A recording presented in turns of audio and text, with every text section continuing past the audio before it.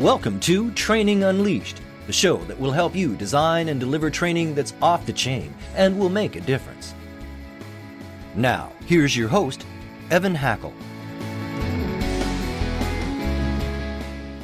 Hello, everyone, and welcome to Training Unleashed. Today, we've got an amazing guest, but before we get started, I need to acknowledge my sponsors, C-Suite TV and C-Suite Radio. Without you, I wouldn't have a show.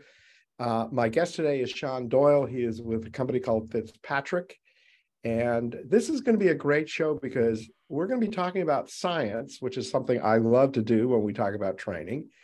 And one of the things that Sean is really known for is how do businesses break through plateaus? And so, Sean, let's combine the two because I know they are combined. And, why? Let's just start with a basic question. Why do businesses plateau? A lot of people, first of all, I'm excited to be here. And look, I've got some very specific ideas to offer your listeners that I think will be incredibly helpful. I think the answer to your question, the first thing a marketer you'd expect would say is brand awareness. So, and I know you're from the Northeast, Evan, because Fitzmartin, my company, is not like Fitzpatrick, all the Irish people around you guys up in the Northeast. So Fitzmartin, we have learned over the years. I'm an old guy, so I've been doing this for 30 years, and we've pushed through barriers ourselves as a business. And, we've discovered through the years that there's this pattern of businesses that only about 6 million businesses get into that 10 FTE, 10 full-time employee size. Only about 1 million people ever get up to the 25 FTE size, full-time employees, and only about 140,000 get above 50. And Evan, you know this because your story, you took a business and it grew. You went through rapid growth. Every business faces barriers in those journeys where the executive team has to rethink things and change the way they approach their approach to business. So my expertise is around sales and marketing. You might see a small business that 6 million people that make it to 10 FTEs, they might have just some marketing basics and maybe it's a little homegrown kind of marketing approach. But once you get above the 25 full-time employee size, then you start getting into marketing technology. You've got delegated leadership teams. You begin to get a little more complex. And with that complexity comes a barrier around communications. And then once you get over that 50 FTE size, now you're looking at real org charts, non-owner leadership. You're looking at growth strategies instead of doing marketing stuff. You're looking at what's the growth strategy? How can marketing shape strategy? How can marketing inform strategy? Well, those are three very different departments, right? If you want to think about them as departments. And I think the most important of those three is understanding the complexity through that rapid growth is the communication that has to occur between a sales leader, a marketing leader, an executive team, and of course, the glue that holds all this together, the HR/training function that can be the instrumental player in helping all these people communicate and talk and be on one page. So we have spent a lot of our career identifying these barriers and being able to come in and concisely identify where sales and marketing needs to shift or change or adjust to grow. And it's a fascinating experience. And we see people that make the adjustments, they'll grow significantly, 30, 40%, just with making internal changes. So it's an incredibly fun thing to do to help other people be successful. As I sit here and I listen to you, I have a lot of background in franchising. And every statistic you give in terms of number of employees, I could give you in terms of number of franchisees. And absolutely. there are very few franchise systems that ever get to 100 franchisees. And what appears to be, and it's different based on every business, is plateau areas. So if you're in franchising 0 to 5, it can be you and a couple people. Once you get past 5, now you got to start to think about adding franchise support. Then when you get to about 25, you now need to have a full-blown system in place, but you get kind of a little, and this is going to turn into a question. you get kind of in a place where you have to accept a lower return to move further up in the chain to make more money. Sure. So what happens is you're in franchising, you're starting to make a little money when you got around 25 franchisees. But if you want to get past 25 franchisees, you now have to hire more people. You now have to look at your structure, look at your support so that you can attract and now sell more franchises. And that's a lot of times hard for businesses to actually invest to improve. Do you see that in traditional businesses? Absolutely. What you just described is the shift from when you're really trying to create a revenue stream. Then you're starting to think about how do I grow some equity in this business and start to have clear ROI and be able to measure performance. And then at the end there, you're talking about how, and again, I've got a sales and marketing lens here. Now we're definitely looking at cash flow. We're looking at how do you reallocate your investments in cash? What's the quality of our customers? What customers do we start saying no to? How do we scale? I mean, those are very different questions that are critical. And again, I'm going to point to marketing specifically. Most businesses get a need for an executive, right? We're not going to argue the need for an executive. We're not going to argue the need for a CFO. We're not going to argue the need for an SVP of sales. But for some reason, when it comes to marketing, we feel like we can just get, an underqualified person, maybe spend a little less money. But if you do that, understand you've created a barrier because you're going to have somebody who can, we just call it the doing of marketing. It's that low level kind of the pyramid of value. It's that low level work. A leader that can help you is somebody who's going to come in and say, let's talk about the quality of customers. How do we scale? What's our market expansion plan? Let's focus on the right ROI. So I'm turning this into a conversation about marketing, not training. But I just bring that to the table because I would say, if you're going to have executive team cooperation and a clear vision that enables growth, then you've got to have qualified or at least respected people in the marketing role. And it's without that, yeah. Shauna, I'm going to illustrate something at this moment to point out. Everything you just said, totally agree with, and will point out that they will not choose a bad training person. They won't choose to train. And when a company is going to scale, and you're creating a brand experience, you need consistency. And if you're going to, and maybe I'll take a little contrarian thing on marketing for a second here, although I'm a huge believer in marketing. So when I look at a business, every lead is an opportunity. And through training is how you increase your close rate, how you increase your average ticket, and how you protect your margin or increase your margin. And those things are controllable through training, where marketing is harder to measure, quantify, know, or understand. But I know you're a scientist, so I know you're sitting here saying, not that hard. You're wrong, Evan. You're wrong. Okay, go ahead and just tell me why I'm wrong. And I'm open to being wrong. Me too. I'm wrong frequently. I'm sure I've been wrong a couple times today. I would challenge, first of all, that we got to define what marketing is, right? So marketing should have impact internally. And marketing if your marketing team is only thinking about things like lead generation and brand awareness, that's fine. But the first time an economic problem comes along, whatever it might be, you're going to pull back on brand advertising, and that's fine. We can get into the argument of companies grow more when they don't pull back, and we can give you evidence and all that, but you're still going to think about it. It's because you have to conserve cash.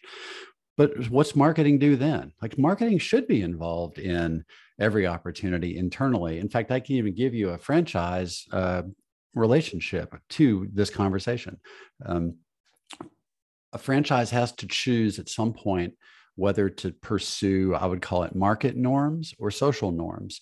So there's a founder, there's somebody who in the beginning has a social norm. They're doing something, they're starting this thing that was good because they were passionate about it. And then it grew, right? And now all of a sudden there's 10, 15, 25. I think 25 was one of the flip points that you were mentioning. Somewhere in there, somebody comes in and starts to apply market norms that conflict with the social norms. What do I mean by market norms? Well, let's improve our supply chain. Let's lower our quality a little bit so we can take a little bit more down to net income. Let's, all those market dynamics start coming in.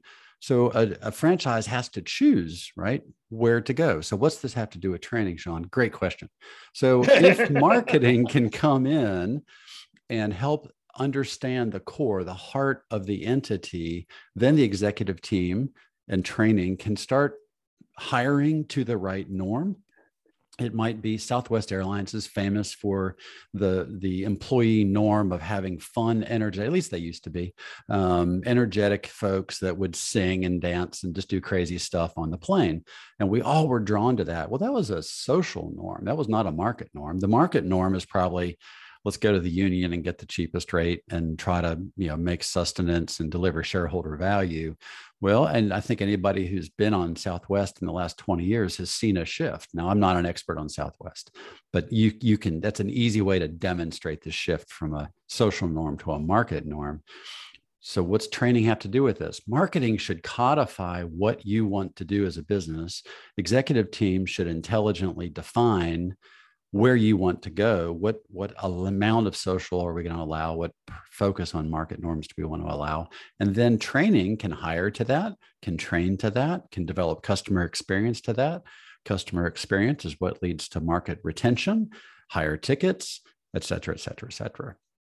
So all these things are connected to training. Training is an often forgotten component. I'm not an expert on training, but the businesses and my clients over the years who have a dedicated training person have all kinds of opportunities that people who kind of wing it, and we all have to wing it as we're growing and small. We just don't have the capacity to do that.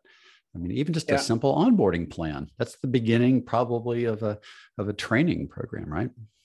Well, literally everything starts with marketing, defining your brand. What does your brand stand for? What are the values of the company? What's your vision, mission, et cetera? The purpose of training is to help the company execute that vision. Beautiful.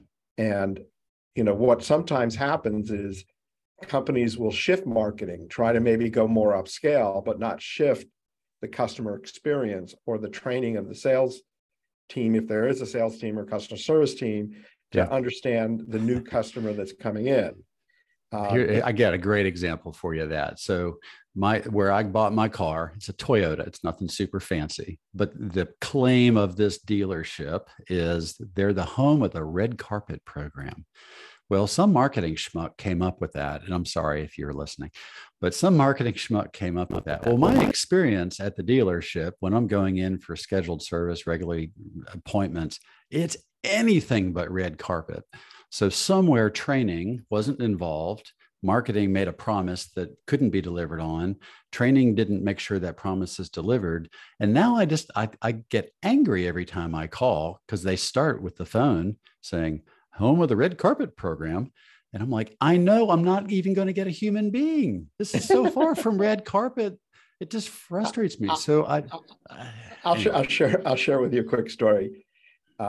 There was a store that it was in floor covering, and they had a warranty, which was if you were unhappy with your flooring, you could literally have it replaced. They would take it back, give you full credit towards any other floor of your choice. And the idea of this warranty was that you could buy with confidence because if it was installed and it didn't look right, they wanted your house to be beautiful, right? Great warranty. Sounds good so far. Right. Sounds good so far. So I'm going in and I'm meeting with a team of salespeople, and I'm asking them how they use this, just out of curiosity. And I said, do you like when you start with a customer, just say, hey, I just want you to know we have this warranty that if you don't like your flooring, you can actually get a credit so that you can have confidence you're going to end up with a beautiful floor here. And I go, do you do it at the start? And they go, no, we do it later. And I go, okay, you do it later. Does that mean once they choose the flooring, you now assure them that if they get it installed, no later? I go, do you do this at the close when, as you're closed? And they go, no, we do it later. And I go, what is later? And they go, well, when the customer calls up and says they're disappointed in their floor, we then tell them they can switch out. And I said, so let me understand. We have this great program, which is incredibly expensive to do. You don't use it to make more sales, but you use it to overcome an upset customer. Yeah. And I said, we're happy you're overcoming the upset customers because we don't want them. Right. But the goal of it is to get more sales to justify the expense. And love it. But people are afraid. Need to improve your business results? Tortle's Rapid Curriculum Design Workshop might be just what you need. We partner with your business experts to identify knowledge gaps, determine training needs, and design a curriculum to help you achieve your business goals. We engage directly with the employees who have the most information to provide. The outcome of our Rapid Curriculum Design Workshop? A detailed blueprint with curriculum goals and strategies on how to implement the curriculum. So here's how we address that problem. I think it's an incredibly applicable problem that's in B2B, it's in B2C, it's everywhere. So the approach we have, first of all, our baseline is something we call centricity. The reason that we call this concept, this principle centricity, is everything sales does, everything marketing does, everything customer success does, all the technology should be aligned, not selling and marketing and training and all that. It should be aligned to the customer. The user should be in the center. So everything you do should be in centricity. I think one of the great crazy ideas of our day is let's create sales and marketing alignment by let's get sales and marketing to talk to each other. That's an incredibly brilliant conversation because the customer is left out of it. How can you do that? So let's get sales and training and marketing in the C-suite to understand the customer. Okay, that's great. So Sean, you just described a persona or maybe a voice of the customer research program. The second thing that training can do and be so powerful, and the way to create this alignment is by having a common language. So behavioral science, upon which centricity is built, teaches us that we all, going through any kind of change, we all go through 6 steps. Doesn't matter how complex it is, doesn't matter how many people, it doesn't matter if it's a big CapEx decision or what franchise I'm going to go grab lunch at. We all go through the same 6 steps. So that sounds like a sales pipeline. Great. First question, training. Has sales and marketing aligned to one common pipeline? Is there a common language? So we all know what the needs of the buyer, not the needs of sales, not the needs of marketing, but the needs of the buyer. Do we all know what the need is at every specific spot in the pipeline? I said 6 steps is not overly complicated. It has enough complexity that it can be effective and accurate, but not too much complexity. It's bulky to navigate. But here's the big aha moment of applying behavioral science. There's only 9 best practices, we call them, that help people move forward in the journey. You were mentioning a guarantee. A guarantee is an incredible type of commitment. It's a counter and it's a reward for positive behavior. Those were 3 of the best practices that are effective at the closing table, how to close late stage deals. It's totally ineffective at the front end. So if I'm trying to take somebody before, we would call it pre-contemplating, before they've even thought about buying, in your case, the carpet, and we said, hey, there's guarantee on carpet. Do I need carpet? I don't even care about carpet. Who cares about the guarantee? So you've got to have alignment with the best practice and the techniques that you use then. Guarantee is a technique. That would be great. So, but you've got to have alignment between sales and marketing based on the customer's needs. So if we know the customer needs a guarantee to close or to increase the close rate, that's wonderful. Marketing's got to know that. Sales has got to know that. The technology, whoever's running your revenue operations has to know that. There has to be alignment there, and it has to be centered on the voice of the customer. So said another way, Start with the customer, not with your internal departments.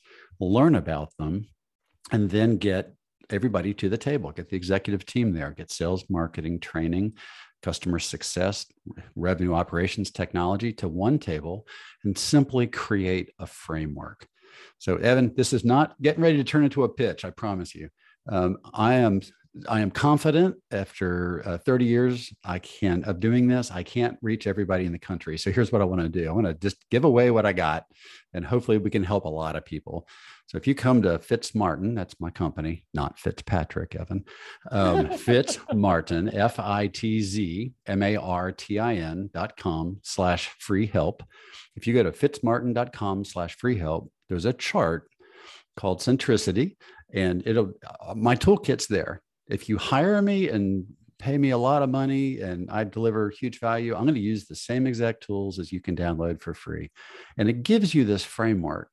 So people like frameworks because it gives them an easy way to understand complex things. Training likes a framework, probably because it's an easier way to teach and get everybody on one page. So there's the framework's there. Just dive in. The book that I'm referring to, the science, is called Changing for Good. Go buy it on eBay. What's your website one more time? Because unfortunately, first off, we love every listener. A lot of our listeners are choosing to listen on iHeart or on iTunes and things where they don't get the show notes. By the way, if you go to trainingunleashed.net, there's not only a write-up on the show, but then all the links and things are there. But give your website one more time, please. Absolutely. It's FITZMARTIN.com. And that's not how Sean. That's not how you sell Fitzpatrick. It's true. You're right. I am sincerely sorry about that. Oh no, I told you right at the beginning of this, Evan. The only person that gets my name right is my mother. So you've offended nobody. Okay, so you were talking about your book. Yeah, well, and Evan he's going to drop a check on you listeners. He said he loves you, and he's true. So I was encouraged by a publisher up out of Nashville, Rock Bench, and they do business thought leadership in the sales and marketing space. So I put down 19 business-driven ideas for an executive who's in charge of marketing, but never been trained for that task. And in it, I shared this basic framework. The free help has some link on the website, has some videos. You can watch it if you're a watcher, or you can do what I do with videos is I plug it into my car and I listen to the video. But yeah, anybody who wants to send me an email, Sean, SEAN at Fitzmartin, FITZMARTIN.com. I will be glad to ship you a book on Evan's time. So there. I appreciate the book, and I want to just get back to the very beginning of this conversation, because I think this is so relevant. Is you made the point that companies tend to hire stars in a lot of places, but they kind of pull back in marketing. And I believe the number one reason why executives are fearful of spending money and fearful on hiring people in marketing is because it's not their comfort level and it's not their expertise, and people tend to play where they feel comfortable. Your book, if I can plug your book for a second, is the ability to give someone the confidence to be able to think about and talk about marketing in a way that they'll feel more comfortable spending money on marketing and hiring better people in marketing. And this was not even set up. It's beautiful, though. Chapter 4, starting on page 42, gives an executive 4 questions to ask. The interesting thing about the questions when you're hiring somebody, whether you're hiring an agency or you're hiring a person to work internally, it gives you the 4 questions to ask. There's not a right answer, but there's a right way they should answer. And you don't have to know anything about marketing. And I give you your 4 interview questions. And the decision you're making is, am I going to hire someone to do marketing stuff, which is, again, we would call that kind of bottom of the pyramid. There's lots of, you've got to tell people what to do. Now, when you tell people what to do, you can't blame them if it doesn't work, because they did what you told them to do. Yeah. That's a challenge. You got to remember that. So most of you who have said marketing failed you may have hired somebody, told them what to do, and then guess who was wrong? It wasn't the marketing person. But if you move up, there's sort of an enhanced layer where you're bringing in this strategy, and then there's a top level as your business grows, as you keep growing through barriers. This top level person is going to be almost all strategic, may not even touch any of the doing of marketing. So there's a compendium that you have to decide where are you going to hire, and then set your expectations from there, and then hire to them. What's the thing about marketing is so interesting is it is so hard to define success, because a lot of marketing is brand awareness, people buying a product later. You don't know when. I'm going to tell two soda stories right now really quickly. I'm a big Dr. Pepper fan. I am a pepper. I was listening to a head of marketing, and they did research. You had to drink 8 Dr. Peppers before you became hooked, which meant their marketing task was not to get you to try Dr. Pepper once, but to get to try it 8 times. Yeah, right. Which is amazing. But the other marketing story, just to show that it's really hard for people to judge, is that people say one of the biggest marketing failures of all time was New Coke. And I would argue New Coke is one of the greatest examples of marketing success in the history of marketing, because they got to reinvent themselves, come out with Coke Classic, remind people how much they like it. And now, I don't know, 25 years later, I'm talking about New Coke. People talk about New Coke all the time in marketing things, and they got so much press out of New Coke and branding. I have now deemed it to be a success. When I was with helping that one franchise that I was referring to earlier, a very successful group, they sell Coca-Cola products. I got invited to go to Coke headquarters. I've met them. Coke is an incredibly organized, efficient, brilliant machine. We spent time with their economist. They can track their stock price to their market demand, to sales, to revenue based on GDP within a fraction of a percent. I mean, they're an accurate, precise measurement organization. They spend billions on marketing. So I would say marketing can be measured. And because if they didn't, right, if marketing didn't have impact, and if all it was there's a correlation to drink and pop and GDP, then they'd shut down that $8 billion expense, right? Sure. So they know there's a connection, right? So I would say there's always evidence at scale. I think most people that lose money on marketing just don't spend enough on it. And that's not selfish, because I'm not talking about spending it with me. I'm just saying, if you spend too little, you wasted all of your money.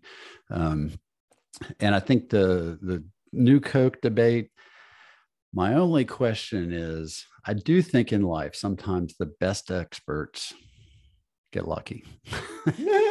And I don't know that I'd like to believe there was a conspiracy theory behind that launch and then the relaunch and all that. In my gut, I think they had all the math in the world, and humans are just hard. And it's not an exact science. If it was an exact science, there's like 80,000 agencies. I'm not saying in America. That they should have stuck with New Coke. What I'm saying is that the end result, with all the publicity and all the free marketing, was brilliant. Yeah. Even if all they did was pivot to a mistake, it was still brilliant. Yeah. Whether it was intentional or not, I think is the big question, and we're never going to know the answer to that. And the scorecard, to your point, is revenue. Yeah. I mean, ultimately, in work, the scorecard is revenue, right? It's not very popular. We're in a day where everybody wants to say the scorecard is purpose and all that. Well, I'll just tell you, if you don't have revenue, then you're not going to have any purpose. You're not going to have any impact on the social world. Everybody wants to have an impact in life, and I'm 100% behind that. And there's the great story of the nun who was the chairman of the board of the Catholic health system, who told the board when they were talking about giving it away and charity, and she famously told the board, she said, "Without margin, there is no mission." And I think that's a great illustration of that's true in any business, right? Without margin, the scorecard's money. It's business, it's capitalism. Yeah. I'm going to share one more marketing story. This person who very serious, a trained marketing person, this is not an amateur marketing person, shows me this flyer that they had mailed out. and said, I don't understand it. This is the most compelling offer. It's an amazing offer. Not one person has come in and asked for this.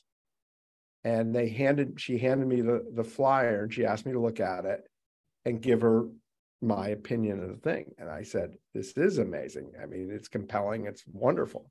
You only forgot the name of the company, the address, and the phone number.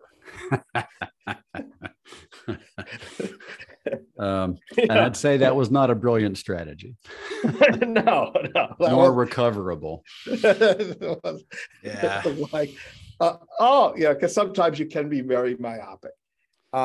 Speaking of details, how about your email for the book one more time for everyone?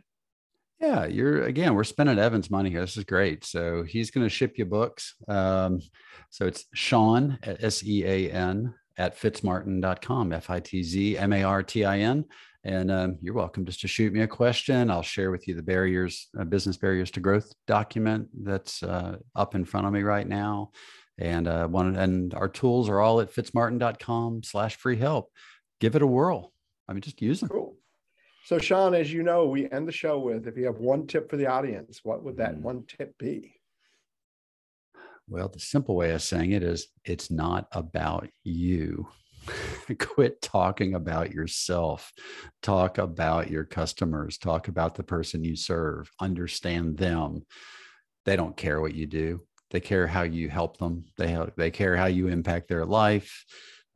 You've got to have a centricity on your buyer, on the person you serve.